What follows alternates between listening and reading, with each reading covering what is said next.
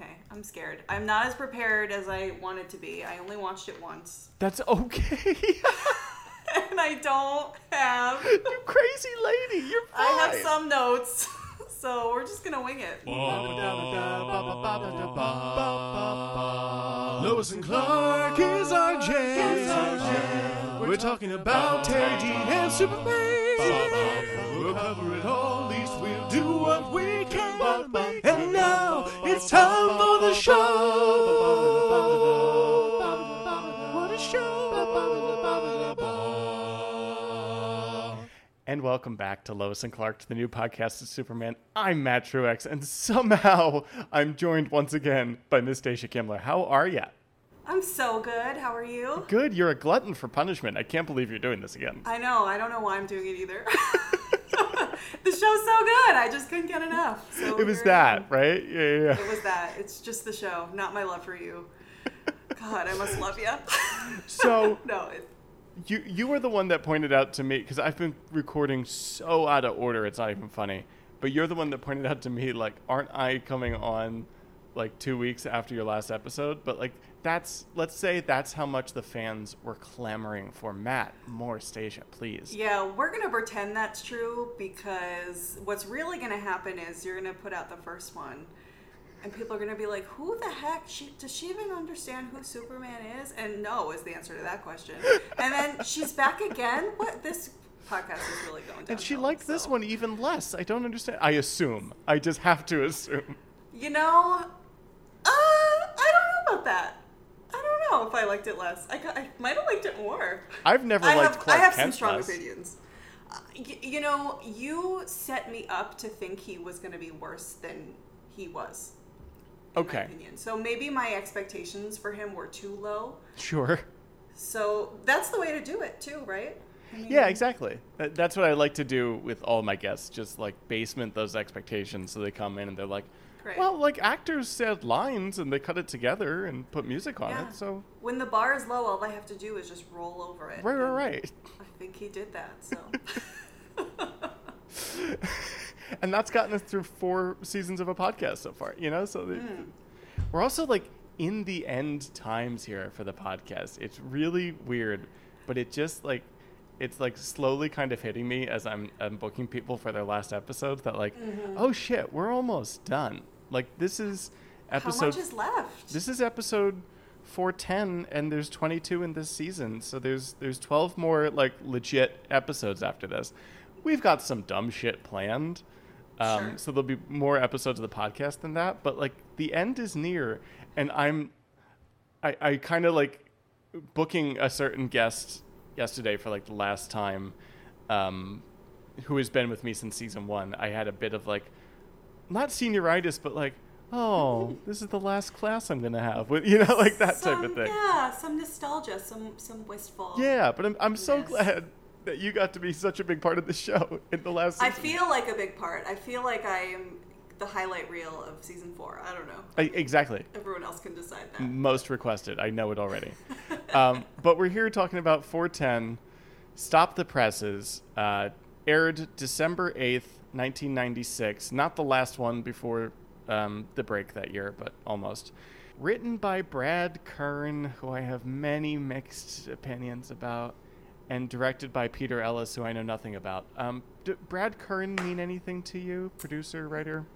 Does not write well for me. So he was a big player in the end season of Lois and Clark here, and then come like season 2 or 3 of, we're talking about this again on one of your episodes, of Charmed, he took over that show, and basically like spent 6 years trying to get Alyssa Milano in as little close as possible, and then had some, not Me Too, but like you're an asshole boss and a sexist stuff come out on him recently, a couple years ago, when he was working on one of the NCIS shows. So it was just like, the minute those allegations came out, I'm like, yeah, that kind of makes sense for the guy I've been watching his shows, you know, like the guy that's worked on these shows. So it's just like, it's weird when he pops up, because he was such a big name in my childhood, because I was such a massive Charmed fan for a short time. But here he is, just writing what I think is actually a really good episode for Lois Lane. Well, what? That's interesting. I totally disagree. But Really? what you just said makes a lot of sense to me based on my opinions of Lois in this episode. Of Lois? Mm-hmm. Okay. None of it is her fault. It is the writing, which we'll get into it. I agree. Okay. Before we jump right in here, just have to check in with the ratings. Last time you were here, but 2 episodes ago, Bob and Carol and Lois and Clark, we had 12.1 million viewers in the U.S. For this episode, it went up a little in between for arguably the worst episode of the series somehow. But it had Drew Carey and Mimi from the Drew Carey Show, whatever that actress's name is, who I forget. Uh-huh.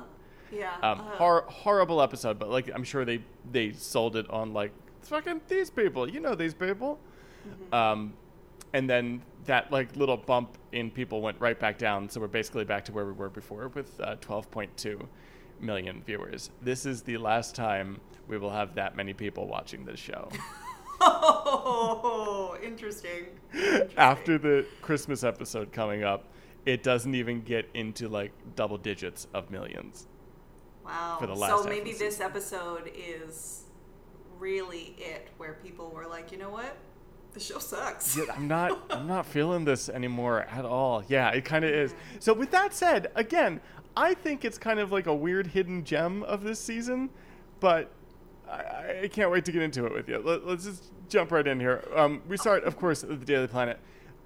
Lois and Clark coming in, already talking about some cyber hacker that disappeared. The Michael Jordan of hackers, Eric Press. And Jimmy is super into him, and Lois and Clark couldn't give a shit. But then, like, all of a sudden, who gives a shit character Ralph has some lines and tells us that Perry's been promoted to corporate. So, like, Lois and Clark are going to replace him. Like, they jump into this so quickly here. I have to say, there's no, like, foreplay before the exposition. Yeah. It's like, here are all the facts you need to know. Fact. Oh, let's do a hard right pivot into, hey, here's the other plot that we're going to talk about with the promotion in the air. And it's like, right. I had whiplash from it. I understand, because even, like, quote unquote, the foreplay before this promotion story is setting up the shit that we're going to be following for the rest of the episode, too, Yeah, they just didn't waste a beat. What I do like is, how this all comes out. First, Lois and Clark have a, like, predictable, well, what are we going to do if one of us gets it and the other one, like, how are we going to handle that? I like that it's Lois that asked that question, because in my mind, like, she would be the most devastated if she didn't get it. But, yes, agreed. I'm just, like, not knowing the rest of the episode, starting off, I'm like, yeah, that's my girl. Because, like, well, my immediate question is, why is it between Lois and Clark? And no maybe this is because... fucking clue. Okay, so it's not me not having watched the whole beginning, first 4 seasons. Because, go ahead. From my understanding, she has been there longer. Mm-hmm. She's more experienced. Mm-hmm. She's actually the, I don't know, this might be controversial, real journalist. Agreed. A reporter of the two of them. Uh-huh. So the fact that of all of the people here, everybody knows it's between the two of them makes no sense to me. I hate because how, plot. First of all, they are the 2 most famous people in the world. 2 most famous journalists in the world, truly. Like, no, It's like, that's how the show treats them. Like, they are chummy with the president, who's Fred Willard, by the way. That's brilliant, first of all. Incredible. You mean the president of the United States? Yes. Of America? Of America. I love that. Tell me what episode that is. I'll watch the shit out of that. It's a bizarre episode, but literally, like, the president is being walked through a crowded hotel lobby where Lois and Clark are trying to check in their parents. And, like, Lois sees him. It's just like, Mr. President. And he turns around and is like, hey, Lois Lane. It's really... Oh, my God. It's great. Anyway, they're the 2 most famous people in the world, so, like, that's the only thing I can say to justify it. But the way this season in particular treats Clark as, like, the high honcho of journalism, like God's gift to journalism, when I'm like, she's Lois fucking Lane. Yeah, I'm not buying that. Like, I like that they're partners and whatnot, but, like, let's be very clear. her pedestal is far higher than Clark Kent's journalistic pedestal, you know? Yeah, there's really, obviously she deserves it more. There's no competition. I also love she has this like humble moment where Clark says it should be her and she's like, oh, what? Me? Like, stop. Come on, Lois. You just be a better actor than that. We all know you know it's you. Exactly. I like too, early on, good first moves from Clark, like takes himself out of the running, doesn't need it. Could you imagine running a major metropolitan newspaper and being Superman at the same time? Oh my god, I mean, he has enough on his plate. He can barely be the world's most famous reporter and be Superman at the same time. Yeah, it's fine for him to take a back seat. Yeah. Come on. I'm Also, a little we didn't like even talk fuck about, off, but whatever, you know. Should be interesting on the marriage. That, what was his name that comes in and it's like one of the first things out of his mouth is, oh, by the way, this promotion, blah, blah, blah, it's between you two. Yeah, should be interesting on the marriage, huh? This Excuse is Ralph. You. Yeah. Excuse you, Ralph. You have no business commenting on their marriage. Ralph Okay? has so little lines in the series, he has to force himself into their lives as much as he can while he's here. Because truly, like, he's a nothing character that just recurs a few times this year. It's like, again, 4 people are allowed to talk at the Daily Planet. More people had lines in the Daily Planet in this episode than in the past 3.5 seasons of this show. Yeah, I hate him. He's the one in the break room that's like, you know, calling girls sweetie and like patting him on the booty and like, that's him, right? Yes. Okay. And to the point I where get too, it. like, there was a gossip columnist in the first season. He is now seemingly like not gossip, but like scandal guy, you know, like it feels like he should be working for like a tabloid rather than the Daily Planet with the story he's chasing this episode. Anyway, nice shout out real quick. Clark says, you're the one with all the Kurth awards. Kurth is an in-universe journalistic award that we've like dealt with before. They've gone to the ceremony to get theirs and stuff, like, so it was just like a nice little thing. So even more reasons that she's more qualified. He has one too, but she has like in her old apartment, she had like a shelf with lighting and like velvet that they were, you know, put on. Her Ebby table. Yeah. Right. Perry enters all happy. He's got some nebulous corporate job, which I guess is the point that like even he doesn't know what he's doing, but like literally they didn't even take the time to be like, so is he like on the board now or whatever? You know, like there's no talk of that. Yeah, rungs of the ladder. That's Sure. all you need to know. Sure. Right?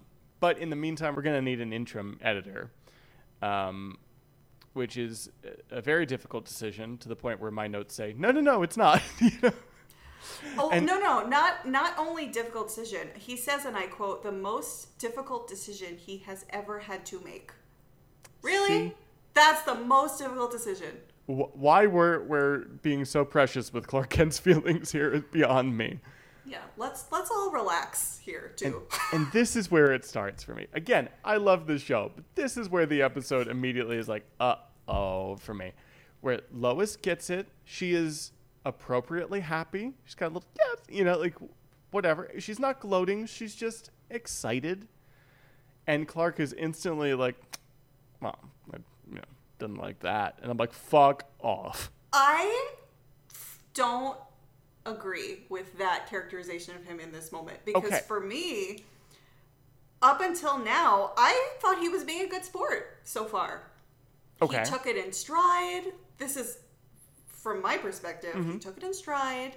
He even kind of made, and maybe you interpreted this as he's covering it up, but he did that little like, oh, I'm looking forward to sleeping with the boss with that like eyebrow wiggle that Right. he does right in Eyebrow front of the wiggle. boss, which I guess HR isn't a thing in this world, so Oh, fine. literally, we cheer anytime they like rub each other in the newsroom. So no, it's not an issue. Sure, right, great. Why wouldn't we? Yeah. I didn't think he was doing a bad job at this point.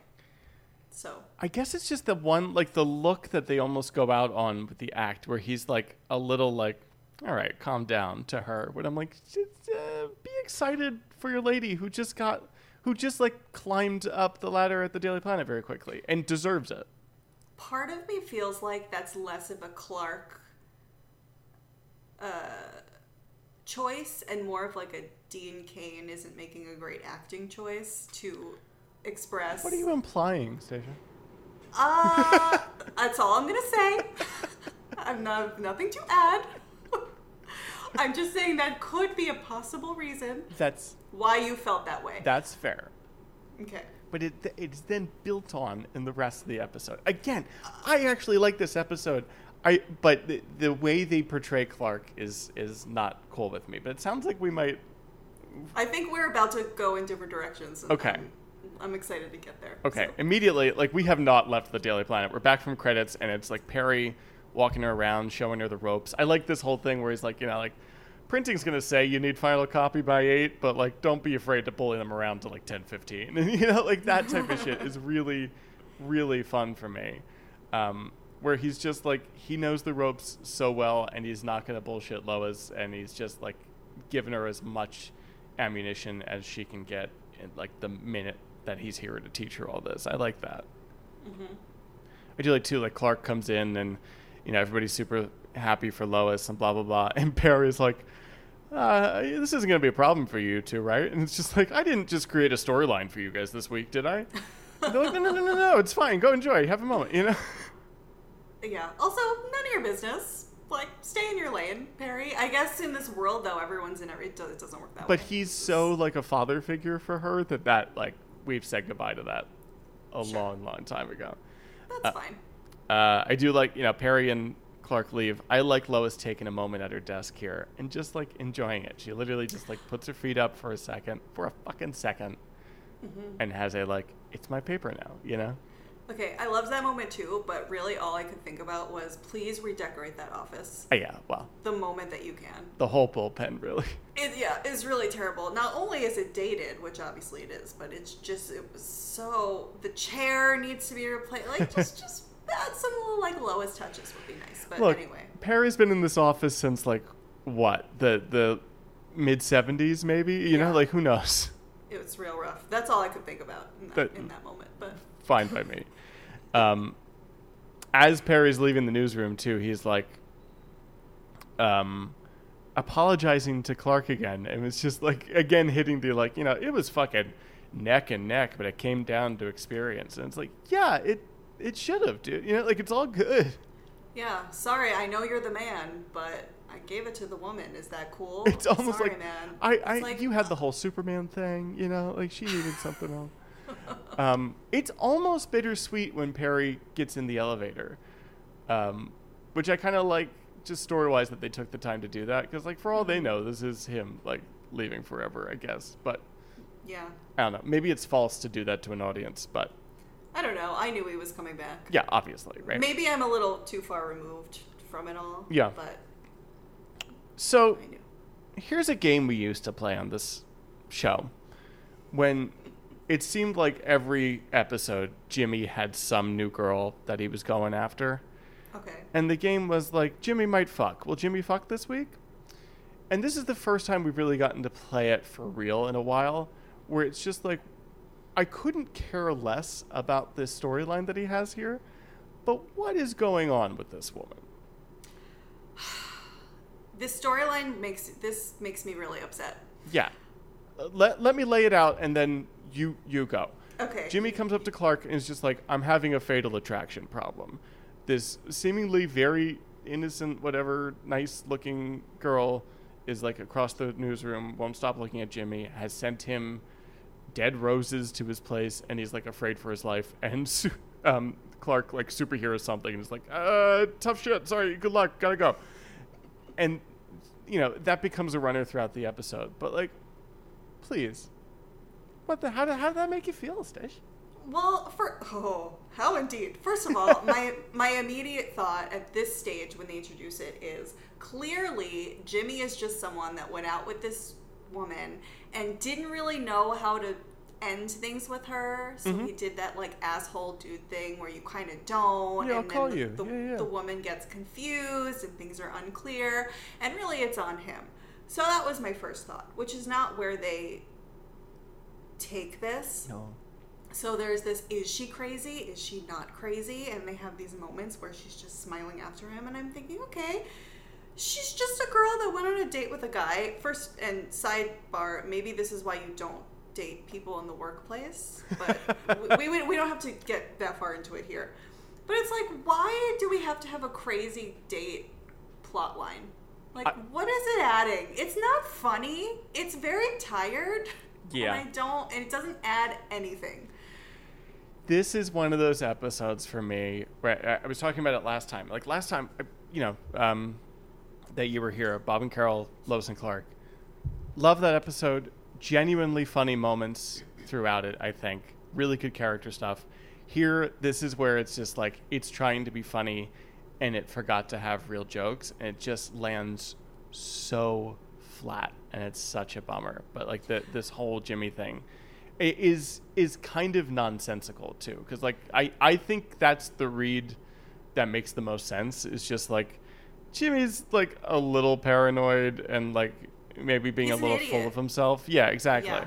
This girl really doesn't care about him or whatever, or there's reasonable explanations here. But then they totally just undercut it at the end. Let's just talk about it now, because I don't give a shit when it pops up throughout this episode. But like at the end, after she's like come at him with a knife and it turns out she was just like buttering her bagel or whatever, like throughout the episode, he sees her with another guy and he's just like, oh, I guess that worked out, blah, blah, blah. And as she's leaving, she's like, I hope you're still locking your doors at night, Jimmy. And it's just like, well, what are we doing? Yeah. If it's her, the only reading I like is her like knowing what he's going through and she's just fucking with him at this point. And there I'm like totally into it, but there's no context for that. And she doesn't come back ever. No. They are not setting her up to be a villain. Goodbye in some forever. way. Okay, so here we are again. That's a yet series another... wrap on Blonde Girl at the Daily Planet. Yeah, I mean, I know that obviously Lois is a great, I guess, I'm going to say fleshed out because she's the most fleshed out of the women we see. Mm-hmm. But, like, how many other women are there in this world? And the only examples you're giving me are these one-dimensional, like, shitty representations. What? For why? And it's not even funny. Yeah. It's not even funny. So, I don't know. It's very upsetting. It is weird because, the show is Lois and Clark. She's top billing here, Mm-hmm. But season 1, let's count Martha Kent.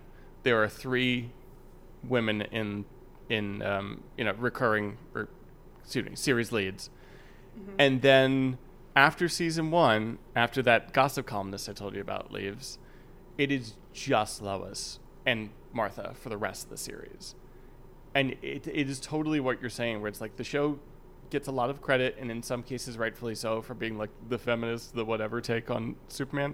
Feminist is too strong, but like, gearing towards the relationship and that type of thing. But there is a surprising lack of actual like female characters on this show, and when there are good female characters, they are mostly just either one and dones or 5 episodes recurring and then gone, dead, moved away, whatever. Yeah, and I have to, listen, I understand when you view something from a lens, almost from a time capsule of it's the 90s. Totally. We've made more progress. It was progress. A different time. Yeah, and I understand that, and I think there's merit to that stance. But if you are going to take the time to rewatch things or reread things from a different time, it's worth commenting on what is problematic about it. So, we're acknowledging it, and mm-hmm. we're seeing either A, how we've moved on from it, or how it's still similar to things today. But you can't just ignore it and be like, well, it's a different time. Like, we do have to talk about it. No, couldn't agree. I mean, welcome to the podcast. I'll get off my soapbox now.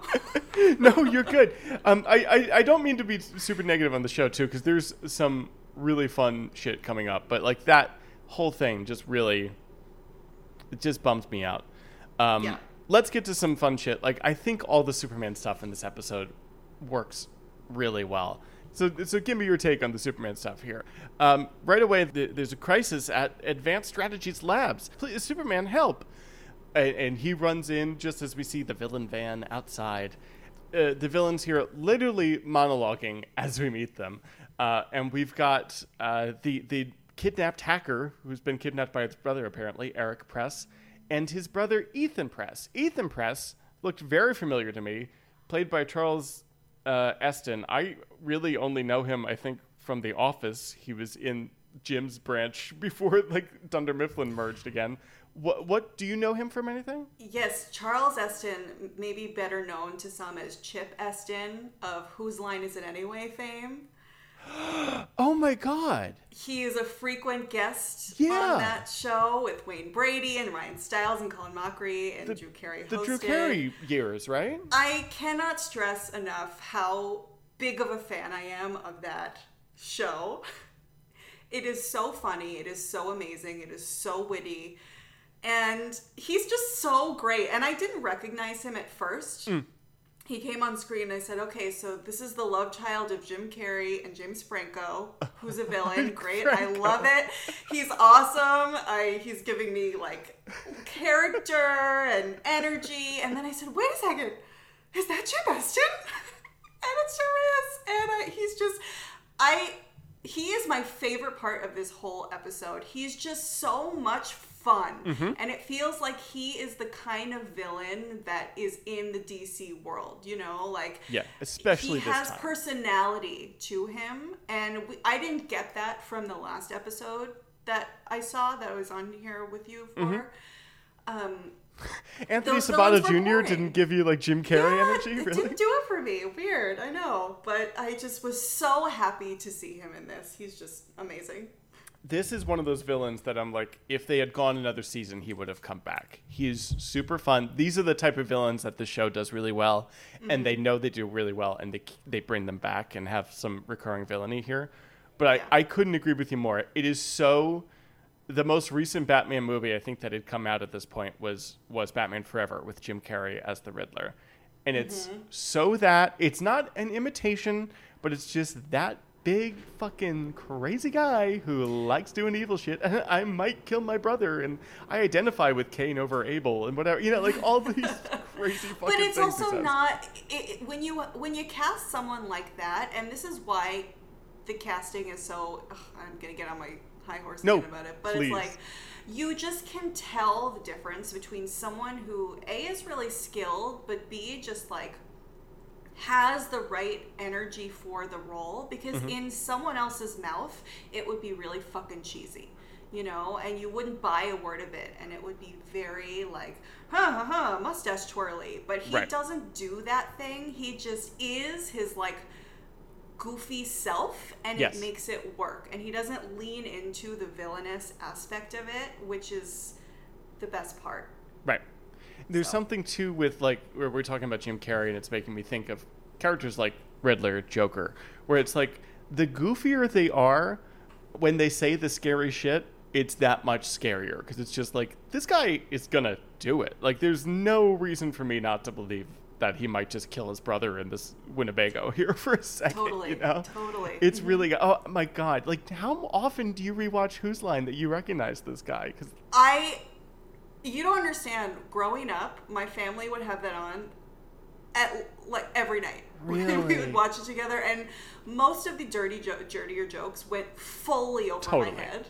But of course, like, it's getting huge laughs out of my dad, and like the audience is dying over it, and you just like get the sense that these guys are so fucking funny. And you're laughing at 10, you're like, I don't ball. get it, but I'm glad And we're then having you fun. watch them back, and it's just so magical and so much fun. And I'm probably gonna hang up with you after this and watch an episode of it, because it's just I've seen so many of them that I of course was like, that's Chip Eston. Wow. That's cool. Yeah. I haven't seen a full episode of that era of the show in so long, so I would never have pulled that out. Nicely done. Talking casting and talking villainy here, I'd like to get your opinions on some of the actors that they've had that I think are wonderful. Do you know who Lane Davies is? I do know who Lane Davies is. Okay, so he's introduced as this madman time traveler from the future who in his first episode tries to go back in time and kill little Superman the minute he lands on Earth, basically, and like not let the Kents find him and that type of thing. And when I tell you this character caught fire, like I can't stress it enough, like how huge he was with the fan base. In this like end of season 2, ass end of season 2 episode that could have been a standalone, and then they just go through so many story holes and whatever to bring him back every year as much as they can because people just loved him. He is like the highlight villain from this series, and so is Bronson Pinchot, who played a almost Riddler type villain, but he was on the sitcom Perfect Strangers for a while. He's in the Beverly Hills Cop movies. It's just like there's been kind of no rhyme or reason to me watching the show, like why these actors work or don't. Because at first I'm like, well, is it about having a comedian come in and do it? But then you've got someone like Lane Davies, who's a soap actor primarily, a theater actor too, and it just can go there too. So like, I don't know, when you see something like this performance that we have here, as a casting professional, I never get to talk to you about this. This is fun. Do you like? Are you able to kind of articulate the qualities that you're seeing here, or you're just like it's talent and they're just vibing with the material? You know, it's talent, sure, but I think it is really fun when an actor just has a take on something. You know, and I think, and I'll speak, you know, just to this case because this is the episode that I watched, so I'm familiar with it. The character that he's playing is kind of just close to who he is.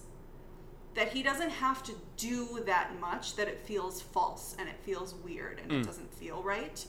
So I feel like that is when things really are able to take off and people are really able to connect because it just feels natural. Even when it is a broader take on things, you know, and some actors are just good, you know. It's like when you're watching a show and there's like a breakout role, you know, we cast things and we're like, oh, this person's going to break out. They're going to be the breakout role because they're amazing, they're this and that. And then it'll air and people will resonate so much with someone else that we didn't even think that they would necessarily to that degree. So I don't know. It's just like things just happen that way. And a smart, you know, producing and writing team will, and I think this is what you were alluding to earlier, when they recognize that, they will write to it and they will bring that person back because the audience likes it and it's working. So I don't know. It's hard to quantify that kind of thing. And I don't want to do that stupid, like, ooh, people just have that thing. It's that something. You but know like that magic when it comes in the room, but yeah. Yeah, but I'm sure there's part of that though too. Like that can't be bullshit. Like I understand what that is. Yeah, it's not bullshit. I just hate saying it because it makes me sound like a horrible Hollywood cliche person. But you just can't always quantify it. What makes something right and what makes an actor have quote unquote that thing, and it can be a lot of different things coming together. It can be the actor collaborating with the director and then the writing really being in that actor's voice. And the casting person finding the actor that can bring the words to life in that real way.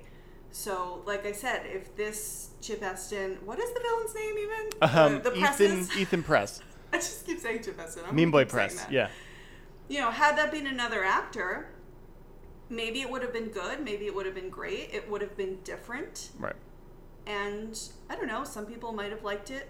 Some people wouldn't. So it's hard to say. It's all the more impressive to me as someone who doesn't, you know, do casting or doesn't work with actors regularly. When I see someone give a performance like this in as heightened a show as this can be, and still make it feel real while also being completely false at the same time. Like that's a like theater level of acting that I so appreciate on something like this.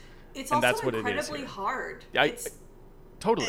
Especially this show that is tonally so campy, and it's very easy, I think, to slip into this, to go too far in that direction. Right. And it just takes the slightest amount of going too far or too broad, and immediately you're out of it.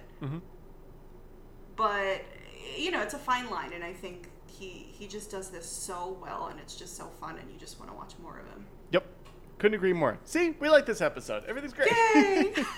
I also like here, like, we get some superheroics. We don't really see what he does hear necessarily Superman, but he jumps in, he talks to a scientist running out of the building.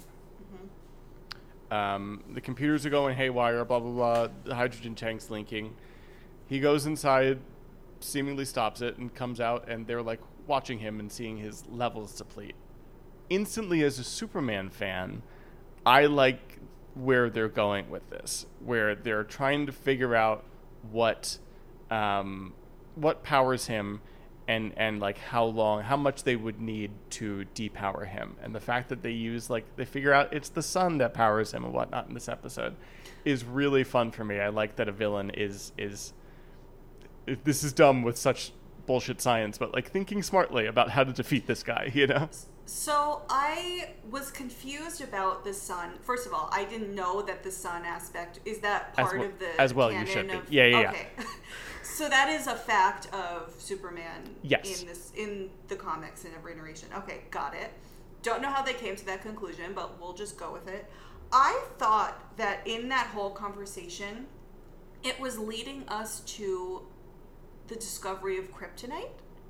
Oh, fair. Have we seen or heard anything about kryptonite? Kryptonite's fucking anywhere. You got a dime on the street corner to a drug dealer, they can probably get you some kryptonite. Like, I say that a little flippantly, but like, if they wanted to do a kryptonite story, they easily could have done a kryptonite story here. I think I was just a little disappointed that I thought they were building to. It was like, what is the key to weakening Superman? And, right. you know, anyone that doesn't even know that much about Superman knows that that's kryptonite. Right.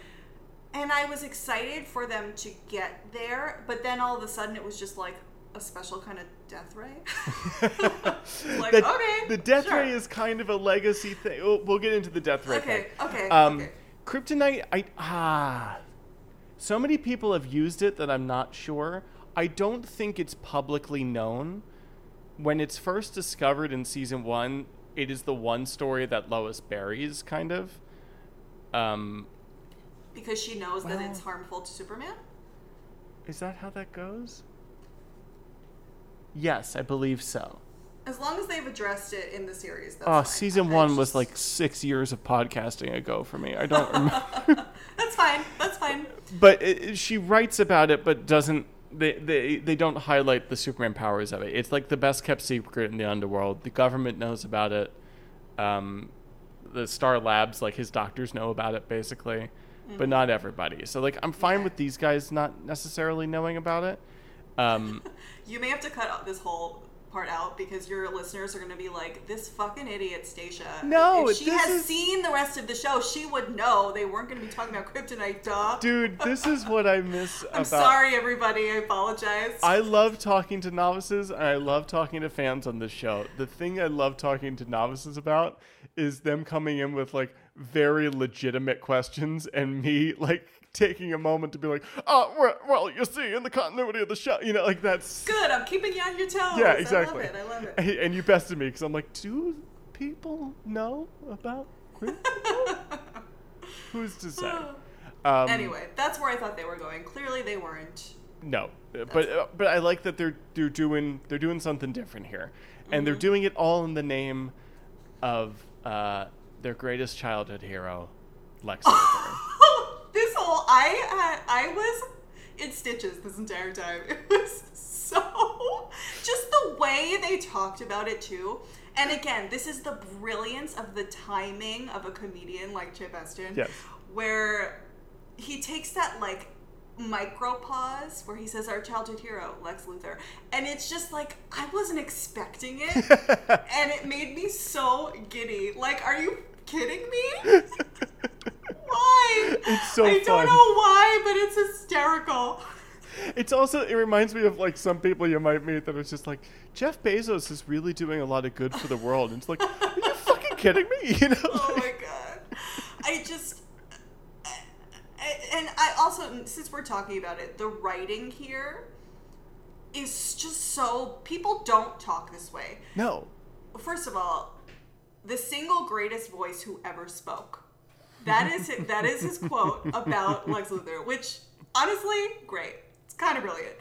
But then he has this whole like speech about how amazing Lex is, and then how they go into wanting to defeat Superman.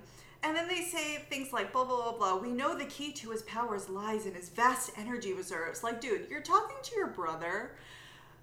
You're not, like, talking in medical paragraphs.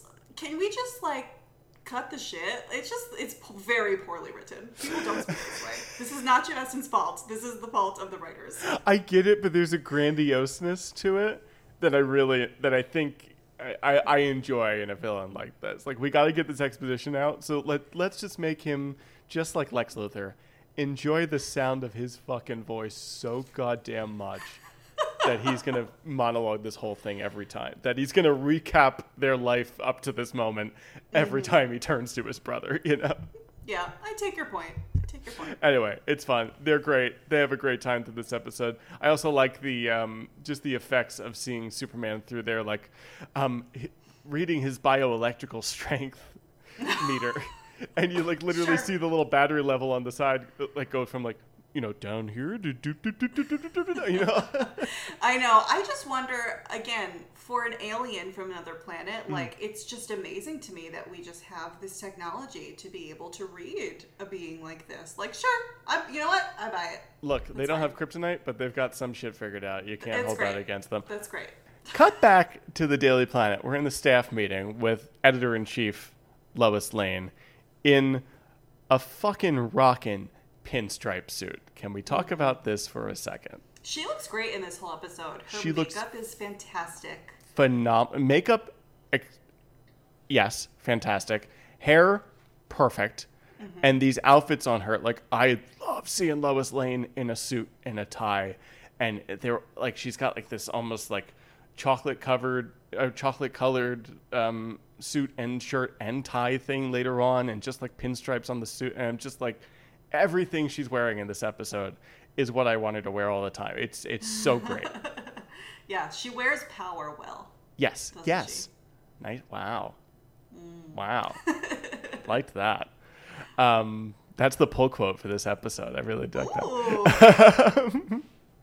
that. I have to be a nerd here for a second, though. We were talking about just briefly, and then we can get back to the not nerdy Superman podcast. I promise. Ralph is talking about his column, his like sleazy story as they're going around the room, and it's about the mayor, he, and his call girl. I believe not episodes before we met the mayor, and she's basically a TV version of Patti LuPone. And I'm like, what happened between, like, was there an election? You know, like, what happened between then and now that there's now a male mayor? Like, I've never caught that before, but just, like, totally obliterating some continuity for the show. Maybe they hated her and they didn't want to have her back, but she's great in the episode. Okay. I got nothing. But it's, like, literally, like, I think 4 episodes ago there was a woman, but all right, whatever. Tough election year. We can't have too many women in power in one That's episode, a good point. So they changed it. We let like 2 other women talk in this episode. So yeah, we hit our quota. We don't need any more. Yeah, exactly. I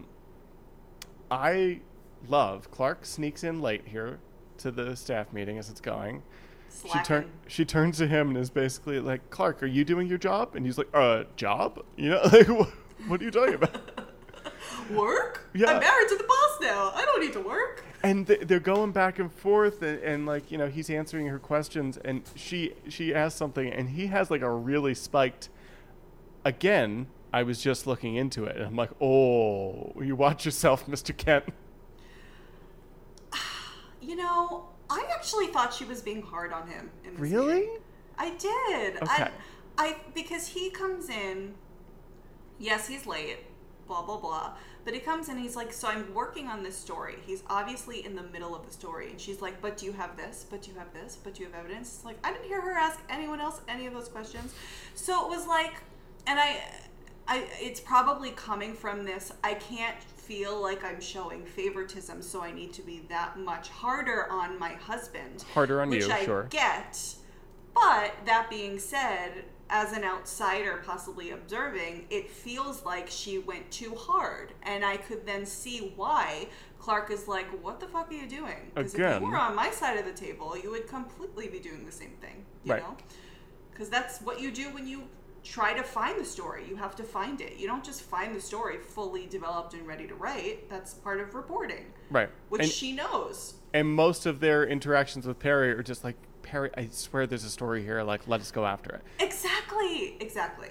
So quickly we forget. We become that which we hate, right? Yeah, that's fair. I like that reading of it. Because I like generally the idea that, like, now that she's on the other side, she's like, it's not a story yet. Stop.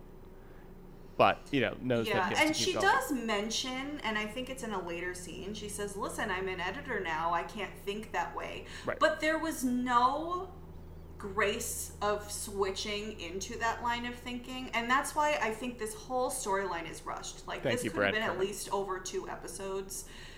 And I have more thoughts about this towards the end. But I think maybe that's where I'm stuck a little bit. Because it's just... there's no reason she would all of a sudden be so on the other side of the table. That's fair. Like, she shouldn't expect the moon of the story that she was on literally like 2 hours ago with him. Not only would she not expect it, not only should she not expect it, but she wouldn't know to. She wouldn't already be in the mindset of, oh, I'm flipping the switch. I'm on editor mode now, because she's never done it before. And it would take her time to begin to think that way. And that's the part that I'm missing, which makes me feel like it doesn't make sense for her to be so hard on him in that way. So that's why I'm on Clark's side so far. I suppose that's fair. Okay, are you still on his side when, like, she's like, see me outside really quickly? And they go outside and he comes in hot at her with just like, what are you talking about? Like, it takes time to build a story. Like, you liked this when you were on it. And that's when she has that line I think you were talking about. It was just like, yeah, I liked it when I had 1 story to deal with, not 50, Yeah, I'm still on his side. Okay. Well, damn. Don't worry, I won't be soon. No, you're good. No, I love hearing the different perspective. I was just so immediately like, I don't know where I fall on this story. I know where she's coming from. I know where they're both coming from here. I think they're just, like, not communicating, which is their problem. Well, yes, and I also think that they're not communicating, which is a flaw in... I mean, it's plot, yes, but I think this is flawed writing. Because they're not spending enough time developing things, and they're not earning the moments that they're trying to create. Yes. And this is just the beginning of that, and we see a lot more of it in the last act. It's less dramatic, but, like, just as a fan of these characters, I want to see the moment where she comes in and she's just like, look, I don't know what to do about your story. I feel like we don't have room for it. I feel like I should cut it, but, like, where are you with this? Like, convince me otherwise or whatever. Like, maybe. I mean, maybe that would have fixed it or made it feel more real. I mean, that's an interesting point. It's tough. Like, I've also never worked with a significant other before in really any capacity. So I'm just like, I can't even imagine what this is like, especially when that power dynamic is so quickly changed around, no matter who gets the promotion or not. Like, just that you go from partner to one of the people is your boss. And it's just like, that's nuts. Yeah. And that's why I think she was being that's why I come down on the side of she was being too hard on him in the meeting, because she was trying to prove to the rest of the staff that she's not playing favorites. Right. He then followed Team Clark. What's that? I'm still Team Clark for now. We cut to Lois's office. She has an assistant suddenly. Great, good for her. I didn't know Perry had an assistant, but I was just gonna ask. No, Perry has Jimmy to yell at and say, like, bring me whatever. But I like that, like, she's getting phone calls. No, I don't have a lead. Did I eat lunch? All these things. Like, she's just so scattered to brain. It's like, it's that thing where you're really in the mode of work. And I loved that. Did I eat lunch? We've all been there. # pilot season. Yeah, exactly. But we've all had that day where, like, at 3:30, you're like, I should get a bag of chips or something. I should pee. Yeah, I should go to the bathroom and spend a minute. I should walk outside. Yeah. I also like here where she gives them a little ego thing of like, look, you're the best reporter I've got, so I need you on the story that's probably going to be the best thing. And that, unfortunately, means working with Ralph and looking at the mail. Is that true? What? that he's the best reporter? Again, Is that true? Yes, because Because of they her. said so? Because they're Lane and Kent, man. Well, that means nothing to me. But I know, okay. but they're like, they would be on the billboards. They literally are on billboards and like bus ads in Metropolis. Okay. So anyway, she's got to get back to the meeting, but also the Kents are coming into town for some reason tonight, and she's like, yeah, I'll take care of it. So I'm sure that'll go fine. That's gonna be great. Yeah. Meanwhile, Ethan Press meets this weapons guy at this factory. This weapon, this dumbass looking prop, is the same prop that Lex Luthor used to almost kill Superman the last time he was around. Okay. Intentionally? Yeah. It's the same weapon. They Okay. That literally makes say it more where sense. like, this is, I wrote this shit down. This is the Quantum Disbander, which is the new and improved edition of the Quantum Disruptor, which Lex Luthor used. One of its new improvements, by the way, is it's more energy conscious. So it's good Sure. Go when your green. quantum disbanders are going green. So that's Great. what we got here. Okay. And Lex got it in the same kind of situation too, where like a corrupt kind of like deep throat government guy gives it to him in a shady deal. And that guy had so much personality that just for the fans listening, like, I so wish it was that guy from that episode, because he comes in and like it's at night and he's got sunglasses on and he's bumping into shit, and Lex is about to shoot him, but he's almost just like, what a loss, like I don't care, you know, like, and just walks away with it. But that's what's going on here, and Eric just like couldn't be happier about this gun. Yeah, I first of all would like to talk about the wardrobe of trench coat, as I call him. Mm-hmm. He's trench coat, shades, and fedora clearly spell nefarious doings, right? Yes. And And if that government weren't agent. enough, if that were not enough, the gruff voice really drives that point home. Yeah. Like, hey, I heard you wanted this disrupt whatever. What did you fucking call it? Disruptor? You know what I'm God. saying? What you don't The know about thing. science, Deja. It's The the thing, quantum the thing. disbander. Yeah. So anyway, you just had to make sure you knew he was on the side of the bad guy. That's all. Exactly. I love it for that. Frankly. Yeah, and I just have to say, the second that Chip Heston starts monologuing about his plan, I knew this guy was donezo, because he's not just gonna let him walk away. Like, oh, cool, that's what you're using it for. I'm gonna get out of here. Right. Although it's kind of on him if he didn't think to ask why he wanted the weapon before handing it over. Like, how can you explain to me? No, this is how such a or why? classic move in these like great new weapon gear trade-off scenes in like superhero stuff, where it's just like, maybe don't hand the maniac the fucking gonna disappear you gun and show him how to turn it on before. But it's funny to me that he hands over the gun and then seems like he's regretting it, which is why he then asks what he wants it for. But it's like, what did you think he was going to use it for? To solve world peace? Well, it's green, so But I just, anyway. Silly. I'm with you. I'm with you totally. It's just an Okay. excuse for what is his name, Chip Heston, to monologue here a little bit, and then fucking obliterate this guy, Yeah. which I think is really fun. Meanwhile, so now the presses are armed. Oh shit. Meanwhile, at home, Lois is preparing dinner, and that bummed me out. When Clark could literally do it at super speed, or like go to that place in Paris we love and get whatever fucking food and bring it back. You know, like, In Clark's defense, I don't know why I'm defending Clark so much in this no, episode. this is not where I thought this episode was gonna go. But Me continue. neither. Me neither. He can move at super speed, but he can't cook at super speed because if you try and cook something quicker than you're supposed to, it's not going to come out right. I So- hear what you're saying, but I've also seen him use heat vision to cook, and it's gone fine.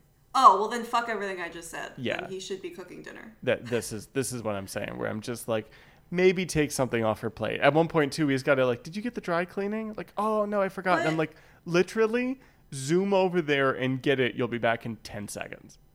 But gender roles. I know. This is what bums me out.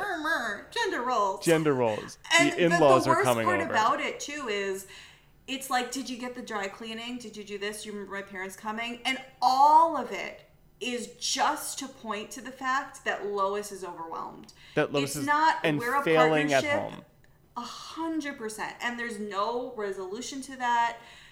It's just, you're right. It's very, very upsetting. That's what bums me out, where like I want Clark Kent to feel like I am the luckiest guy in the world to be with this woman, and I have to earn that luck every day in order to stay with her. You know, like that is such an important.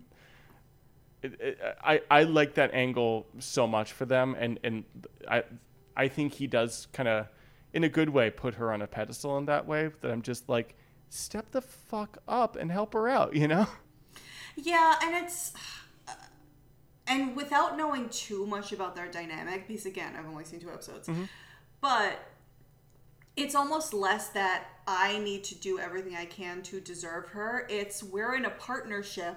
Let me step in when my partner is struggling. That too. So there's just this fundamental breakdown of, I don't know, their dynamics. And it shouldn't all be coming from Lois's success. Yes. So do better, Clark. I agree. Better. And that's what wants me out about this episode. Because, like, fuck Dean Cain, but I always want to root for Clark Kent. And I can't in this episode. And I'm just like, you're not doing enough for me, buddy. Yeah, and like, did the parents have to come to dinner tonight? You couldn't have been like, hey, Mom, I have no idea why they're in town. How far, by the way, you can cut this out. How far are they from Metropolis, Smallville to Metropolis? What's the mileage? Well, now we get to play my favorite game. Where is Metropolis? Smallville, Kansas. Metropolis is somewhere on the East Coast. I have gone on record many times of just like, it's like around Delaware. It's like closer to DC than you'd think. But if it's that far from Smallville, they're not just popping into town for a day and not staying with them? No, they flew in for some reason, probably to visit them. But there's no reason given here. We just needed the tension of the family dinner for Lois to fuck up, basically. Sure. Okay. The Kents, however, is this the first time you're meeting the Kents? Oh, you saw the pilot. Well, I watched the pilot. Yeah. Immediately lovely. So like Martha is so excited for Lois, like kind of like mouthing to her while she's on the phone talking about delivery trucks or whatever. And like the Kents could not be more gracious or understanding or forgiving about what is going on here. I love it throughout this scene where like Lois keeps having to get up to get the phone, and eventually Clark has to like superhero and go and do a thing. And they just like, they've got these lovely little pearls of wisdom to the both of them throughout here, mostly to Clark, who is like not taking this well, and just like, it's gonna take your time to get this figured out, just relax, everything's fine. And then at one point, like, they're both just alone at the table and just turn to each other with just a let's eat, you know, like the kids. Let's not worry about the kids. I love it. I think the show underuses them, but whenever they're here, they sing for me. I don't know, what was your take on the Kents here? They're adorable. I mean, this is more so later when Martha comes back and has the heart-to-heart with Lois, but like, I want her to be my mother-in-law. I know. She's just so warm and lovely, and I don't know if they ever explore any kind of conflict between them and Clark. Nope. Maybe that would be interesting if this were a different show, but that's not the point of them, I guess. We have Smallville world, right? For that. You know, like, and they do that really well there. Okay. But yeah, no, these guys are pretty solid. Yeah, they're wonderful. Yeah. I love too Jonathan's line here of just like, I guess it's your turn to watch her take off at a moment's notice. And I'm like, yes, that's exactly what's happening. And he's not reacting well to it. And that's interesting. I guess in that respect, I like that he has to learn that lesson, that like, it is hard that when like you're in the middle of the worst fight you've ever had with your significant other, and one of you superheroes something and has to go like save a bus of kids or whatever. Like I like the idea of him having to learn that lesson. It's just there's notes of it throughout that I'm like, it's not for me. Well, and the irony of him running off and kind of doing the exact same thing, you know, he's getting up and leaving dinner. Sure, he's a superhero and maybe lives are at stake. Okay, I'll grant you that. Right. But there's this like mirroring, and I don't think that Clark is really getting it yet. Right. Until like Jonathan sits down with them and has the heart-to-heart a little bit, which great scene we'll get to in a second. It does always remind me of my grandfather was I've probably talked to you about this in the past, but my grandfather was a doctor, and when I was very young he was still practicing, and he was like, he'd get called to the hospital for you know, emergencies with his patients or whatever, and there'd be that thing where like you're eating dinner at my grandparents' house and the phone rings, and he gets up, hello, yeah, this is Dr. Egg, blah, blah, blah. Okay, and turns around and says, sorry everybody, I gotta go. And it's just like that, you gotta just roll with it. It's just gotta roll off your back because they've got somebody else needs them more in that moment. And that's a lesson any family like that or first responders I'm sure has to learn, and it's just not something that Clark has ever had to go through before, you know? Because he's usually the one, right, you know, he's the ultimate first responder, you know? Right. Meanwhile, back at the Daily Planet, things aren't going great for Lois either. Nobody wants to tell her the joke at the water cooler. I know, that was so sad. It's devastating. But good news, Perry White appears like an angel behind her and helps her deal with it and talks to her about like the crazy pressure and then like kind of like, you know, gives her the chuck on the chin of like, you've got the brass to do this, so like don't worry, you'll get there eventually. I love this scene with Perry. Lane Smith fucking killing it. Clearly not liking his job, just wants to be back in the newsroom, you know? Interesting. My take on this entire scene was merely a setup for him to get his old job back by the end of the episode. Oh, it totally. It was like sprinkling that inkling that he's going to come back at the end and restore the status quo. So yes. The whole time I had that in the back of my mind, I was like, okay. So I couldn't really... You weren't really connecting. I could not enjoy the genuineness, whether it was or wasn't, of him giving her advice, because I knew it would all be for naught. So that's totally fair. Story-wise, you're absolutely right. It's just as a fan of these characters, I think I enjoy... He has so little to do in these last 2 or 3 seasons that it's just like, I like when they get to have character moments between the two of them. Like, he fucking loves her like a daughter, and it's really sweet when they get these little scenes like this. And it's just so few and far between that I'm like, yes, please. I wasn't trying to yuck your yum or anything. They're adorable. Oh, no, you I love them. To what? To yuck your yum? You never heard that? It's no, but I love it. Don't yuck my yum. I learned so many phrases doing this podcast. Usually from our overseas guests, but I'll try and sprinkle in a few more before the end of this. Okay, got it. Meanwhile, on the other side of the newsroom, Clark is working with Ralph, hating his life. He's like speed reading through Ralph's stuff, and he's just like, this witness you're talking to is clearly setting up the mirror. Like, I've got no time for this.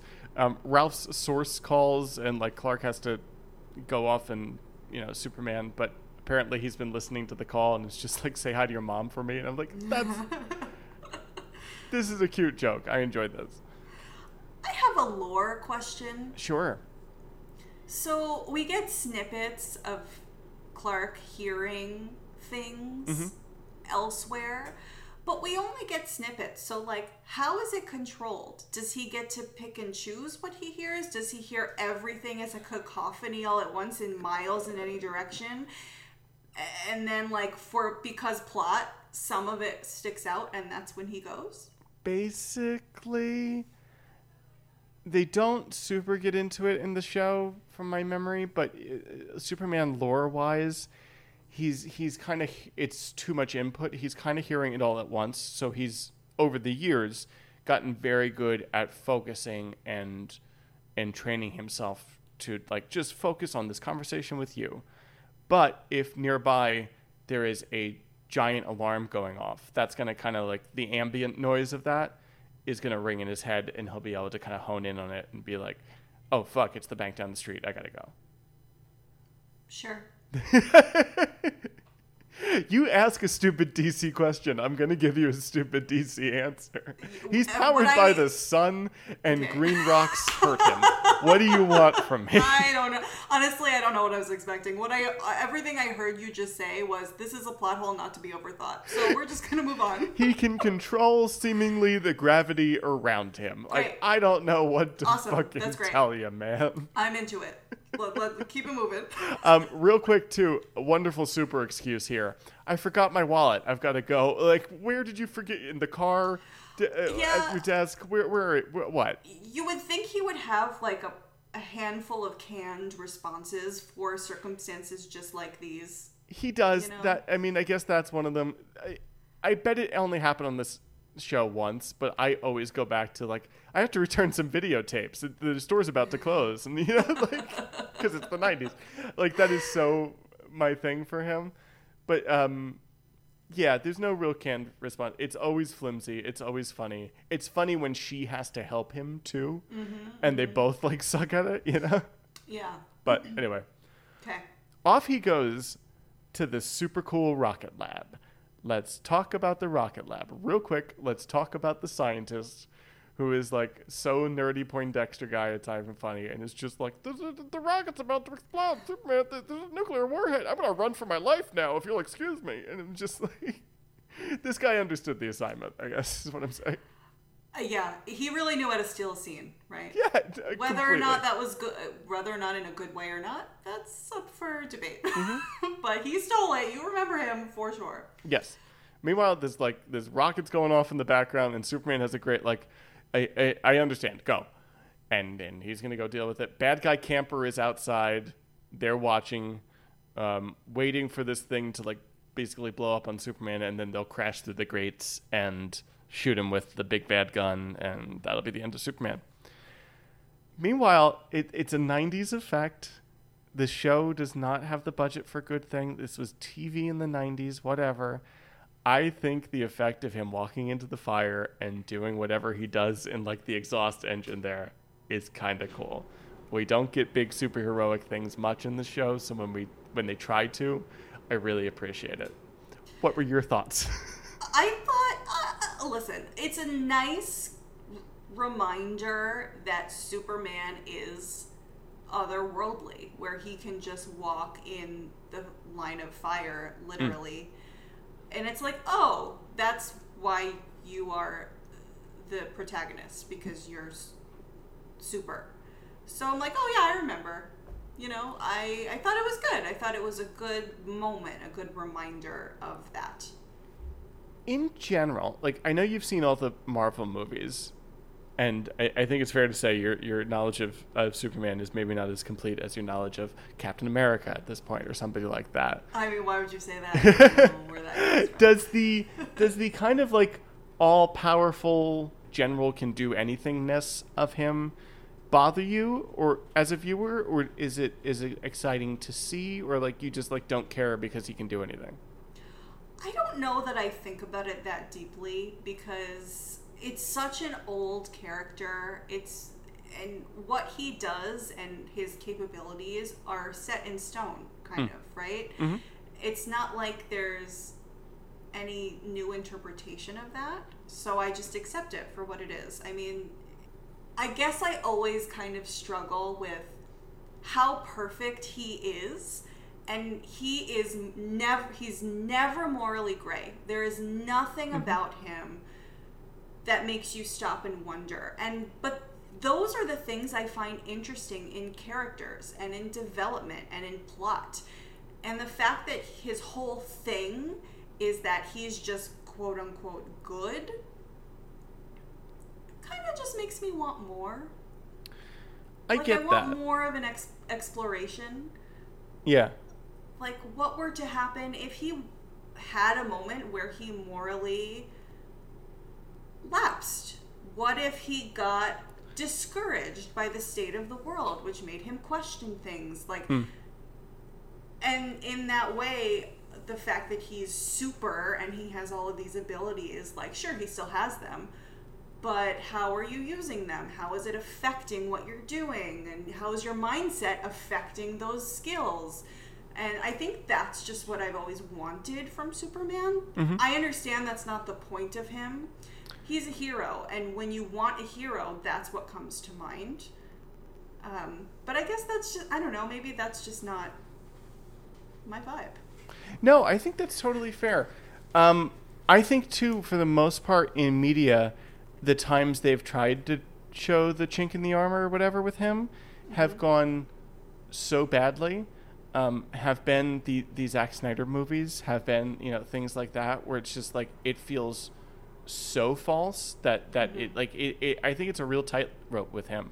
Obviously, there are comics that tackle it very well, but also, like, the animated stuff that you weren't watching, but we grew up with in the 90s and early 2000s, like, it takes a very talented storyteller, or group of storytellers in that case, and a deft hand, but, like, you can have those stories with him and debate what happens when he's too invested or sees something wrong and whatever. Actually, the new show, Superman and Lois, does that really well, where, like, I'm thinking of a scene where, like, the army is literally shooting him with kryptonite bullets, and for a second his head pops up and his eyes are red, and he's, like, he's angry.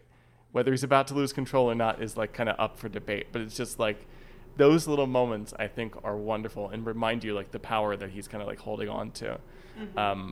I totally, like, it is so not the point of this show at all. We'll never get into those, like, little intricacies, and the few times they do it on this show, it rings so false because they don't really take the story time to justify it, if that makes sense. Well, they don't take the story time to justify a lot of things. They just kind of, as a viewer, they're like, listen, this is what it is, you believe that. And you're like, okay. Yeah, okay. So I would never expect that level of depth from a show like this. And you don't need it for a show like this, necessarily.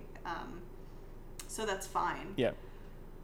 There was an episode, 2 episodes, a couple episodes ago, where Lois got wrongfully convicted of killing a guy, and she's on death row, and, like, from the onset in that episode, he's just like, I'm gonna break you out of here. I could break you out of here at any moment. And the minute she gets like actually the verdict comes in and she's been found guilty, Superman breaks her out of jail. And I'm like, because he was so ready to do it from the beginning, there's, like, no escalation to this. There's no, like, specific thing that turns him and says that he'll do this or whatever. And, like, she's the whole time almost more protective of, like, the Superman thing than he is. She's just like, they're gonna know it's you. Like, this, you can't do that, that type of thing. Mm-hmm. It's just, like I'm saying, they don't spend the time to, like, really get into it and debate whether what it would take for Clark Kent Superman to go there. So it just rings false. So I think the safer thing for people is to just accept him as holier than thou and try to tell a story around that, basically. Mm-hmm. Yeah. Anyway, thank you. Because I think, like, a similar character is Captain America, but I think people have a much easier time with him, A, because he's not as powerful, but B, like, we've had 20 really good movies with him involved in one way or another, and when he, like, Civil War, you kind of understand the two philosophical sides of where they're both coming from. Like, it justifies it a little bit better. Yeah, I think...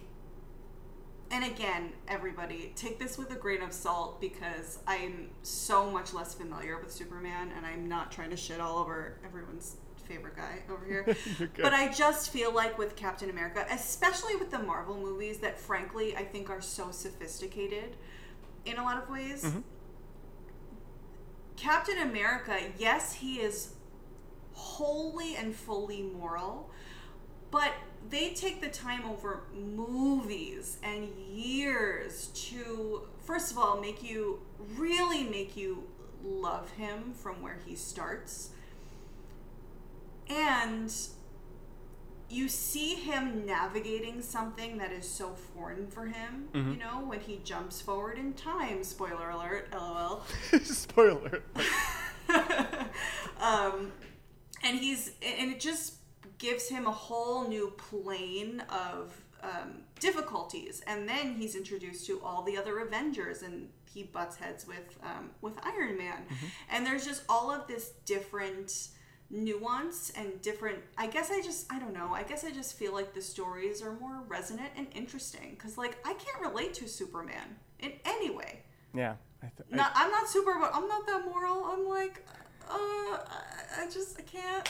I don't have that. So, but what I like about Captain America and the backdrop of Marvel is he has all of these other characters to bump off of. Yep. And it makes it more, I don't know, it's more interesting to me. Last thing I'll say on this, back to those like animated shows I was talking about. The best versions of Superman, or some of the best stories they tell, is in a Justice League setting, where he's got those other people to bounce off, and you see more of his flaws or his, like his preconceived notions about people or how an event's going to go, or like, they're starting to work as a team and he's just trying to do everything, but he's like, 'cause I'm faster and more powerful. And they're like, well, that's discounting everything we can, like, let us be here to help, it's really good storytelling in that world, in that way. And something like you're saying that the Avengers obviously has made billions of dollars, first of all, but like really great stories out of. But that's fair, because I didn't really take the Justice League into account.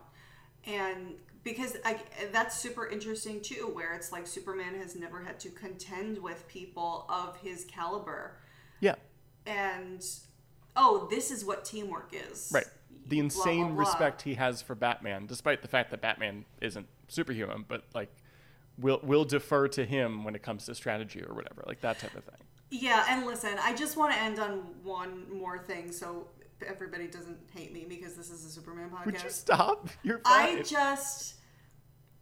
There's so much value and merit in a superhero that is just good and is just fun. Because sometimes when you're in a really dark place, that's what you need. Right. And especially I can understand if you're someone that grows up with these comics, emulating that and seeing yourself as that in your daydreams. And it's just fun and it's just nice. Yep. And it's just more escapism in that way than the Marvel universe will ever be.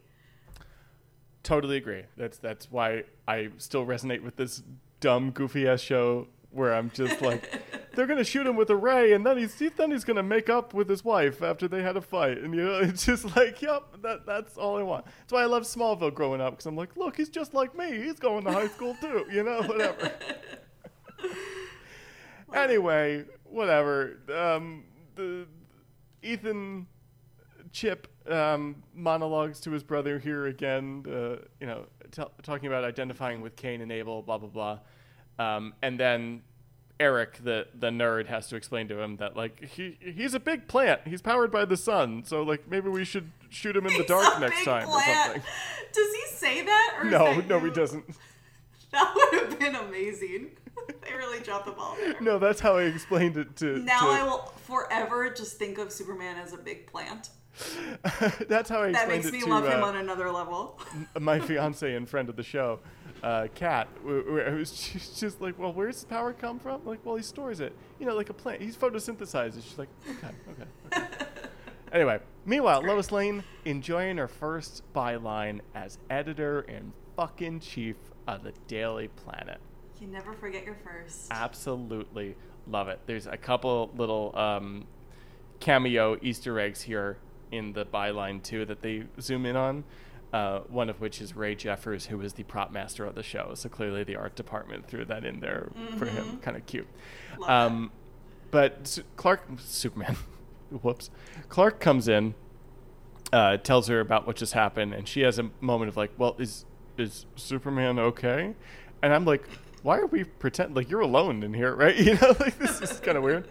But then they get into this whole fight here about like how Clark is like, I know the presses are behind it and he still can't prove it, so she tells him to drop it again and blah blah blah. She has a great line here where you're not the only one who fights for truth, justice, and the American way. In fact, as I recall, I'm the person who coined that phrase. I'm just like, I fucking loved that. Weird bit continuity from season 1, by the way.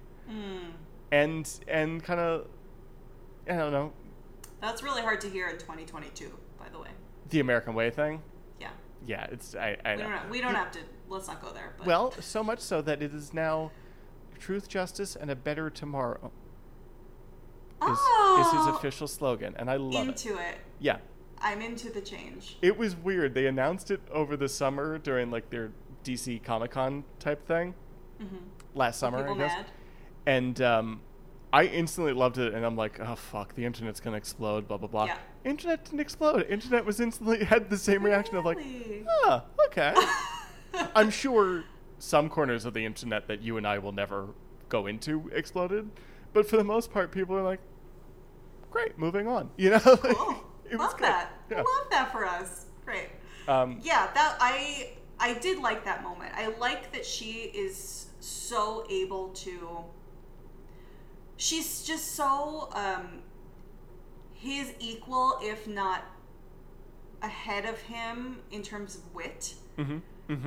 Because if she weren't, like, what are we doing? You know, Right. he can't be the best at everything. So I like that they give her those moments where she can get him. Yes. And That is like so season 1 Lois too, where she had the wit, but then he'd come in with like the kind of make sense thing and whatever, and like that was the balance that they had. It's nice to kind of go back to that for a second, because it's so hard to find them in a real argument right now since they're married, and I love that. Like, you're talking about escapism, it's something I fucking love about this show, but it's nice when they get to do it genuinely for a second. Well, speaking of which, too, they say in this scene, this is their first fight. And I wrote, ever? Ever. Since married, they've fought before. Okay. They've absolutely fought before. You think she took having to find out about his secret by herself well? Because she didn't. And nor should she have. Interesting. But I like it. Like, she calls him out for kind of moping at dinner. I love this other line, too, of just like, I think the real problem that you're having is the fact that I'm the one wearing the tights in the family. Pants. And I'm excellent. He breaks a door on the way out. I think it's really fun. Big baby. Yeah. I'm still on his side, but he's a big baby. He's a big baby. I love that you're on his side. This is not how. Well, again, still at this point, yes, because it's that, again, I said it before, she's become that which she hates storyline, but it's too quick. Like, isn't she the most stubborn, hard-headed reporter out there? And she can't even, why can't she articulate better to Clark her reasons behind it? Because she knows exactly where he's coming from. Right. He doesn't know her side, but she knows his because she's been in both positions. So it just feels like maybe it's because she's new at the job and she's still learning how to do it, but it's mishandled. Maybe we'll give her some grace because it's, again, her first time doing it. But I think that's where I'm coming from, that it's missing for me. I also was just thinking too, like, there is a simple rewrite that changes nothing structurally that would make more sense. Where, like, early on she's giving him a little bit of a leash, but she's a little annoyed. She's getting more and more pressure. And then, like, eventually she's just going to be like, sorry, we're cutting the story. Like, you don't have anything yet. And, like, that leads to the fight. Where it would be less of what you're saying, where, like, she's instantly, like, turned it on. And she's just now going, like, I guess these are kind of some of the sacrifices I have to make in this role or something. Yeah, but I think if they had done it that way, they wouldn't have been building the tension between them for the entire episode. And you do need that for the entire episode. Not as quickly. You're right. You're right. It Right. would be more of a, like, coming to a head thing, and maybe that would feel false too. Who knows? And then I think maybe it would be even more rushed than I feel like it already is. So. All right. Well, once again, Brad Kern did a better job. So. Meanwhile, Clark wakes up alone. She fell asleep on the couch, which, currently living with a screenwriter on a deadline, I understand very well. Not in the fight aspect, but it's just like sometimes your spouse has got to work, man. I have a prop note that I'm not going to bother you with. Do it. There are so many different letterheads to the Daily Planet right now. There's no consistency, and it drives me nuts. Oh, I hate that. they're using the season 3 and season 4 letterhead interchangeably. They look very different. They just didn't print enough newspapers of the new one, so they don't have enough props laying around. That's what's happening. It's fine. In this episode, there's 2 different types, and it drives me nuts. That's not fine. That upsets me. And in an episode where the prop master's name is on screen, no less. Wow. That's upsetting. Anyway, thank you. Whatever. We'll go along to get along, I guess. So. Thank you for understanding. I'm on your side. They have like a weird breakfast, not together, but like in the same kitchen. She asks, like, are you going to ride in with me? He's like, no, I got to go fucking work with Ralph. And she's like, all right, well, bye, I guess. Like, they're both just like really petty to each other. Okay, now I'm on Lois's side. Now the tables have turned. And it's the turntables. Scene. Okay. Because you say they're both being petty. Lois is the only one of the 2 of them that is even attempting conversation. I'm sorry. The fucking silent treatment, Clark? Very true. The silent treatment? You're absolutely right. I take back what I said. You're absolutely right. The only reason she cops a toot is because he is being an asshole. Being a dickhead. Copping a toot too. Yep. I mean, looking up therapists and throwing their numbers at him to save this marriage at this point, because that is manipulation. So this is the moment where I'm on Lois's side, because now he is not communicating. If they're talking about it, which they have been this entire time, then we're getting somewhere, then we're making it work. But now I'm like, oh, fuck off. You are so immature. I just I can't defend you anymore. Welcome to the party, pal. Yep, I'm with you. I said they're both being petty. You're totally right. She's kind of olive branching here, and he's just like, fuck off, mean lady. Yes, and she is the one who's trying to separate church and state. Yes. We're home now. We usually drive in together. We usually don't speak hate in the morning. each other. Yeah, he's the one that's fucking up this marriage. Yep, so. Fair. In fairness to them, the one time they were in couples therapy, it was with a supervillain, so... Oh, they were in therapy. Interesting. Well, they went to a couples retreat posing as a couple to stop a guy from doing a Noah's Ark plan. Oh, that's as you do. This happens. You understand. But that's really the only therapy they ever got.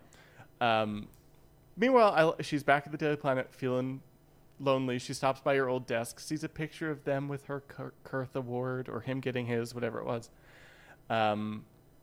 I like this little photo of them. I love seeing season 2 Bob Terry Hatcher there for a second again.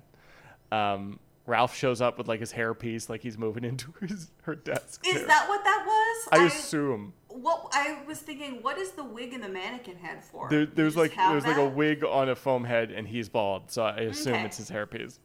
Okay. That we've never she gets back to her office as her door is being repaired, and blah blah blah. And then Martha shows up, knowing that she wouldn't have time to buy her a cup of coffee, so she brought her usual order, which is just the cutest fucking thing to me. And then Jonathan goes to the house, talks to Clark. There's this whole intercut conversation here, and I love every second of it. Yeah, it was great. I love their dynamics. Yes. They're doing a whole, like, yes, I remember it well thing where, like, first we're with Jonathan and Clark, and he's like, oh, our first fight, sucker punched me, is knockdown, drag out. I don't even know what it was about. And cut to Martha. He bought a truck without asking me. Like, I love that she's just, like, fucking on it, It's a whole thing, but it's very cute. Martha's big line is, just because you're not partners right now doesn't mean you're not on the same team, or not still a team. Perfect. That's what they needed to hear. I love it. Mm-hmm. Mother-in-law of the Year award. Truly. And as she's leaving, too,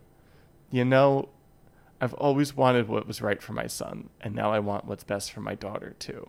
Fucking very cute. Lump in my throat. This is the shit I love so much about the show. I love how much they now mean to her, because, like, she kind of thought they were the hick whatevers the first time they met, and by the end of that episode, she's like, your parents are pretty fucking cool, Clark. And have just become, kind of surrogate parents to her ever since then. I love it. It's enough to make them eye each other across the newsroom. It's enough to make Lois reevaluate Clark's story and be like, Jimmy, where were those like phone calls that Clark asked you for or whatever from Eric That Press? she has for some reason. Like, That I were don't know left why on her Jimmy- desk? Yeah, I don't know why Jimmy wouldn't bring them right to Clark. Would It- he ever have brought the notes to Perry that Lois had asked for? That didn't No, make any it was sense such to me. a, like, he was just there at the same, it was... Because plot. I It know. worked, but it was a little clumsy, but it's not the worst thing in the world. It was okay. Meanwhile, like, at Clark's desk, Ralph is going on about a meeting with this, mayor storyline. Who gives a shit? I have to call out some set dressing here. Like, I think the photo on Lois's desk is great. Did you catch the photo on Clark's desk of the two of them? It is straight up a promo photo from the show where, like, they look great. She's in, like, a leather mini skirt and Angora sweater and is, like, all over him looking like, the hottest TV couple in town. And I'm just like, were these your engagement photos? Like, what the fuck is... So they couldn't just, like, schedule a still photo day and give them something a little more... They never do it. Almost every photo you see on this show that's, like, framed in their apartment are promo photos for the series, and it drives me fucking mental. Is that not of the time, though? I feel like people really started to have an eye for that kind of realism in set dressing maybe in the early aughts. I mean, yes, maybe, but there's part of me that's just like, I don't think you'd ever get away with this on, like, a Law and Order at the time. Like, this is people just going, like, yeah, good enough. Like, we're not going to get them together to take a photo on a picnic basket or whatever. Like, Yeah. whatever. But while I'm looking at the photo, Clark is superheroing an emergency at the Rocket Center, and off he fucking goes. Lois is realizing that on the phone calls, Eric Press had called the modem of Star Labs and probably hacked into Jimmy starts hacking. It doesn't fucking matter, but they realize that they've got the proof they need. It was the presses all along, whatever. Reporter hat on. Yeah, exactly. Everything comes together very quickly. Superman's at the Rocket Lab, and the same guy is there just going like, holy shit, it's happening again. Superman, like, what the fuck? Yeah. We really This should have time I gotten really rid of that liked nuke. The bad guys are, well, whatever. Chip is tormenting his poor kidnapped brother here with the typewriter gag. This had me cackling. Tackles him to the ground, straddles him, and on the ground Eric's like, no, not the typewriter, and he starts, like, typing on his face and go, Not the return! not the return, and just slaps him across the face.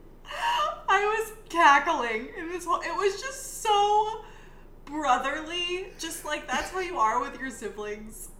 And even in the, like, this villainous plot, there's always time to torture your little brother. To torture your little brother. So much so, little brother's had enough. He gets the super duper gun and tries to shoot him, but Eric pulled out the one little part that's really, really important on it. Yeah, let's pretend Trenchcoat Guy showed him how to do that before he was disintegrated. There must have been a manual in that giant Sure. fucking case that it comes in. Whatever. Yeah. That's the act out, by the way. Weird ass act out. Yeah. Not shit that I would have ever cared about watching it as a kid, so it means nothing. It meant nothing to me then, but now watching it, I'm like, oh, that's how we... All right, well, it's HBO, so we're just going right into the next one, but whatever, this is where hacking's happening. Like, Jimmy's like, oh, fucking sure enough, they stole Superman's medical files, and they probably know how to depower him, and like, Lois goes off looking for Clark and, like, throttles Ralph, like, where is he? And Ralph is just like, he said something about rockets, I don't fucking know, leave me alone. Meanwhile, missile silo time. Again, you were so blank faced. It's not even funny right now. I'm like, yes. I love seeing him. They built a big ass missile silo set. The bottom of a missile silo. He pulls the paper mache warhead off of the top of the missile. He puts it down the mile-long trench under the place and lets it explode, and like uses all his might to keep the lid down so that devours him. I'm like, the superheroics of this for the time, for the show that we're on, really fun for me. I like seeing that suit run around and do shit. That's really all it comes down to, but I think it's rad. This is the opportunity they need, though. The bad guy's closing the lid on him, the lid to the missile silo. He's depowered, and they start shooting him with the gun, and son of a bitch, it fucking works. It's not going well. I don't know, like, have you seen a lot of shows from this era recently? Did these effects take you out of it at all? The effect on him, or It just does seeing take me Superman? out of it a little. I don't know. I don't often go back and watch anything I watch from this era. Probably isn't super action packed. So it does feel. Listen. They don't shoot people with quantum disbanders on Whose Line? Only in one episode that I can remember. Okay, It didn't I haven't go seen it well. in a while. Sorry. Yeah. I just feel like this whole, oh, you're going to be mad. I thought it was a little thin. I thought it was very quick. Fair. It was like, oh, the gun's working. Oh, now it's not working. Oh, Oh, fuck. now we're tied up. Fiend. Yes. It's like, Fiend. okay. So, but I appreciate that this is like what Superman does. And it's like, this is the climax of Right. everything we've been building to. This is the master plan. And then it sort of works, and maybe he's in trouble, but now he's not in trouble, and then he wins the day. It's like, okay, I see I see the way it works. I hear what you're see the saying. order of It's things. it's also this show where like I'm used to it going quickly because they don't have the budget and they don't give a shit story wise too much about the superheroic stuff. You know, like it depends from episode to episode, but like usually it's a pretty big wrap up, and they've got time for like 5 expensive shots for them, and that's what they do. You know. Yeah, I almost feel like I wonder how things would be were it not like a procedural in this way. Like if they had taken time to develop these stories over several episodes and really like if Chip were the villain of the season, I'd be all for it. It would be a lot of fun. We never really get that on the show. It was before that kind of serialized storytelling in genre shows like this. Yeah. Really? Like Well, they had Lex Luthor that was the yes, the main guy, he no? was recurring in season 1 and they got rid of him, but also not every episode dealt with him. There wasn't like some grand plan he was working to. It was just Yeah. like, I'm trying to do this evil shit this week. Oh, fucking super, goddamn, you know, like that's basically what they did every time. And I also recognize that probably also stems from the fact that it is a comic format. That's what comics are, right? They are standalone. No, I'm wrong. No, it really depends on the era. Like anymore, it's kind of long form storytelling every month. Whereas like the 60s and that type of thing, which is what a lot of the tone of this superheroic stuff is based on, was very much what you're saying, where it was just like, you know, Superman turned green this episode. It'll be fixed by the end of the issue. Don't worry, kids. You know, like that type of thing. Mm-hmm. Okay, then fuck me. I don't know what I'm talking about. Go Superman! You're fine. Save the day! I love that, like, when he's weak, Ethan is monologuing yet again, and he's just like, of all the people that want to take you down, it's fucking me, some spoiled rich kid. Like, Lex would be proud. And just So self-aware. You gotta applaud that. love that. But just the mere mention of Lex makes Superman be like, oh, fuck this. And he laser eyes the thing, and it breaks, you know, the lid opens up or whatever. Lois comes crashing in on the Jeep, like, right in the nick of time, too. And it's all fun. I like that the trigger for him was like, fucking Lex, you know? Anyway. Cut to Lois's office. We're reviewing the proof for her final edition of the Daily Planet as editor-in-chief, I guess, with the presses now behind bars and all that. They're arguing about giving each other credit on the byline, and Perry stops by, and I like how he approaches it of just like, look, I just gave you this promotion. I'm not trying to take it away from you, but like, what if we both had the promotion?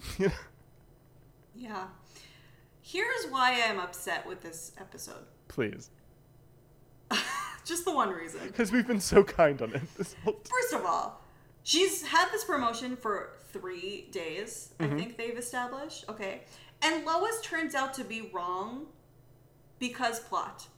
She's the one who's like, about you know what? the press thing? Yeah. You know what? I got the promotion, but Clark, you were right. With the biggest argument of the episode, I'm in the wrong and you're right, so we do it your way. It's like, what have we all learned, everybody? Like, what happened to Lois being the one deserving of this promotion, the one we knew was meant to have it, and Clark is the one that's like, oh, you're right, honey. I shouldn't have said no. It's upsetting. It's weak, lazy writing, and Lois deserves better. Justice for Lois. Continue. I couldn't agree more. Feminist rage! That's what I wrote down. I couldn't agree more. I think the character of Clark Kent deserved better writing here too. 100%. I don't fault the characters. It's the writing.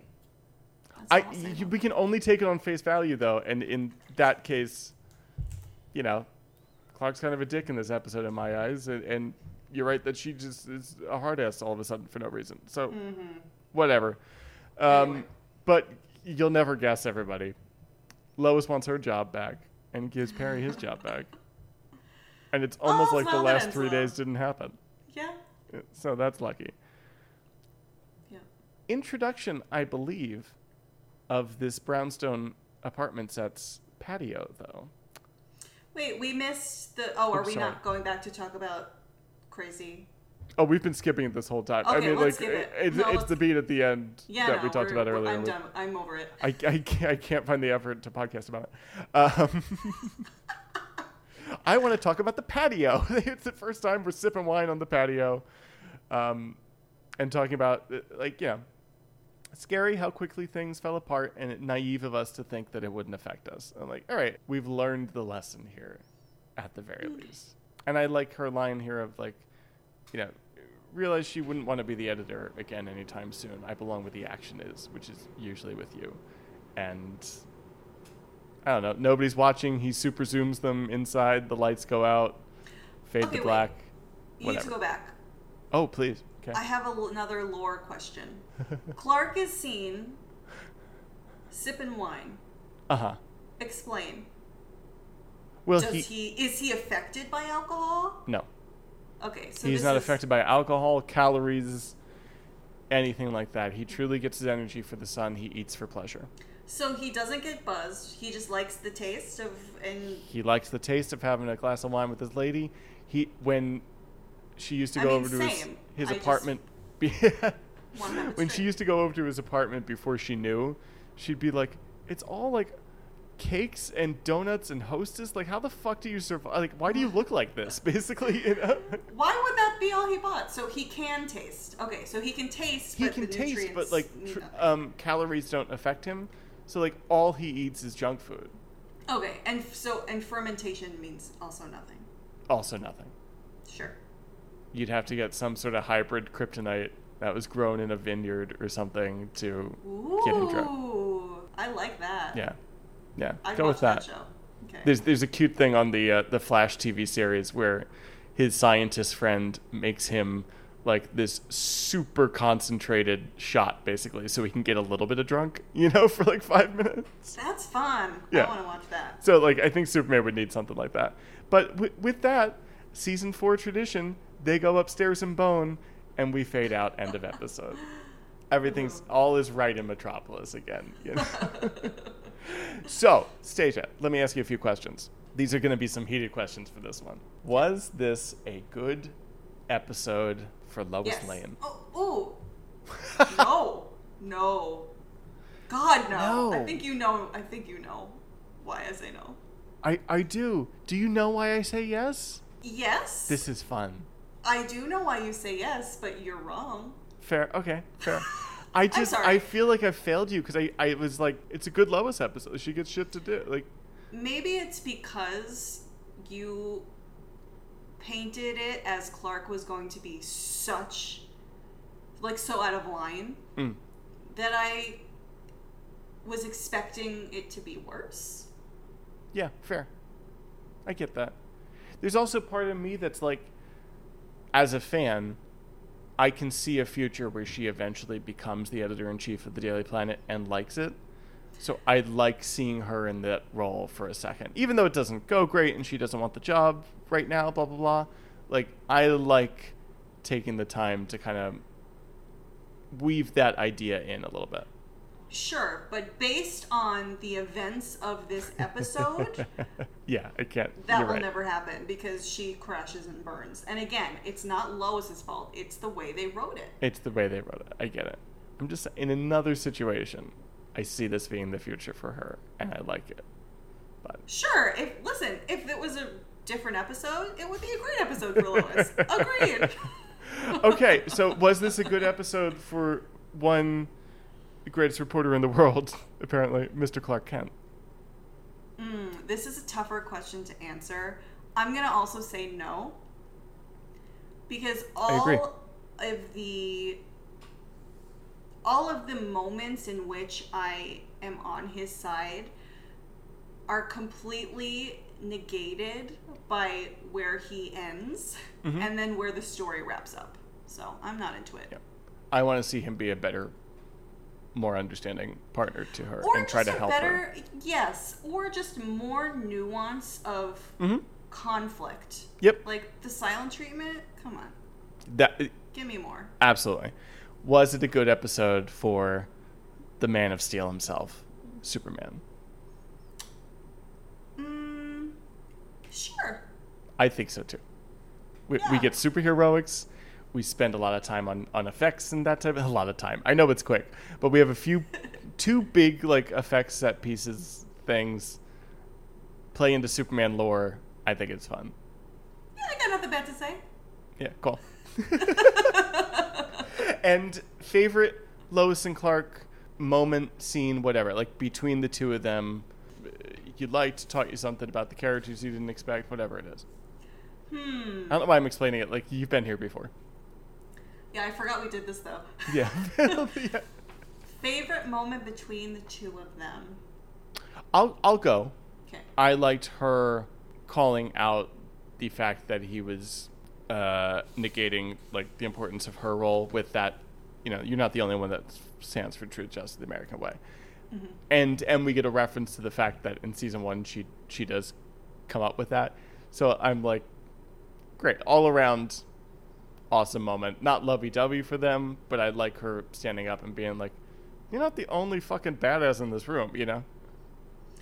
Yeah, that's a great bit. I think I like them right at the beginning of the episode, where really nothing has happened yet. You're like, so essentially you're like, I like them in any other episode, basically. I like them in theory. I like them before this episode happened. No, but what I mean is when they first discover this hurdle of one of them will be promoted over the other, it is nice the way they begin the journey of the episode of being supportive of each other. Okay. Until it all unravels. I get that. That is the nice lovey-dovey part of this episode. You're right. Yeah. Yeah. Cool.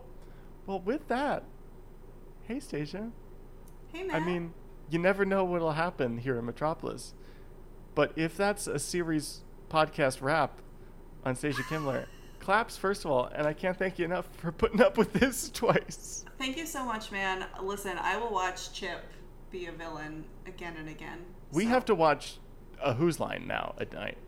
Literally anytime you want. Done deal. That'll bring over a bottle of wine tonight. We'll do that. Ah, yes. Love Hang it. out. Cool. Awesome. Right. So truly, we're not saying goodbye to you all. I'll probably see you this weekend or the next. But love you. Thank you so much for coming on. It's been a pleasure. Thanks for having me. Till next time, for Lois and Clark, I've been Matt Truex. I've been Stacia Kimler. Folk off, everybody. We'll see you next week. Lois and Clark, the new podcast of Superman, is a daily knockoff production. Please review us on iTunes, follow us on social, and we'll see you in Metropolis.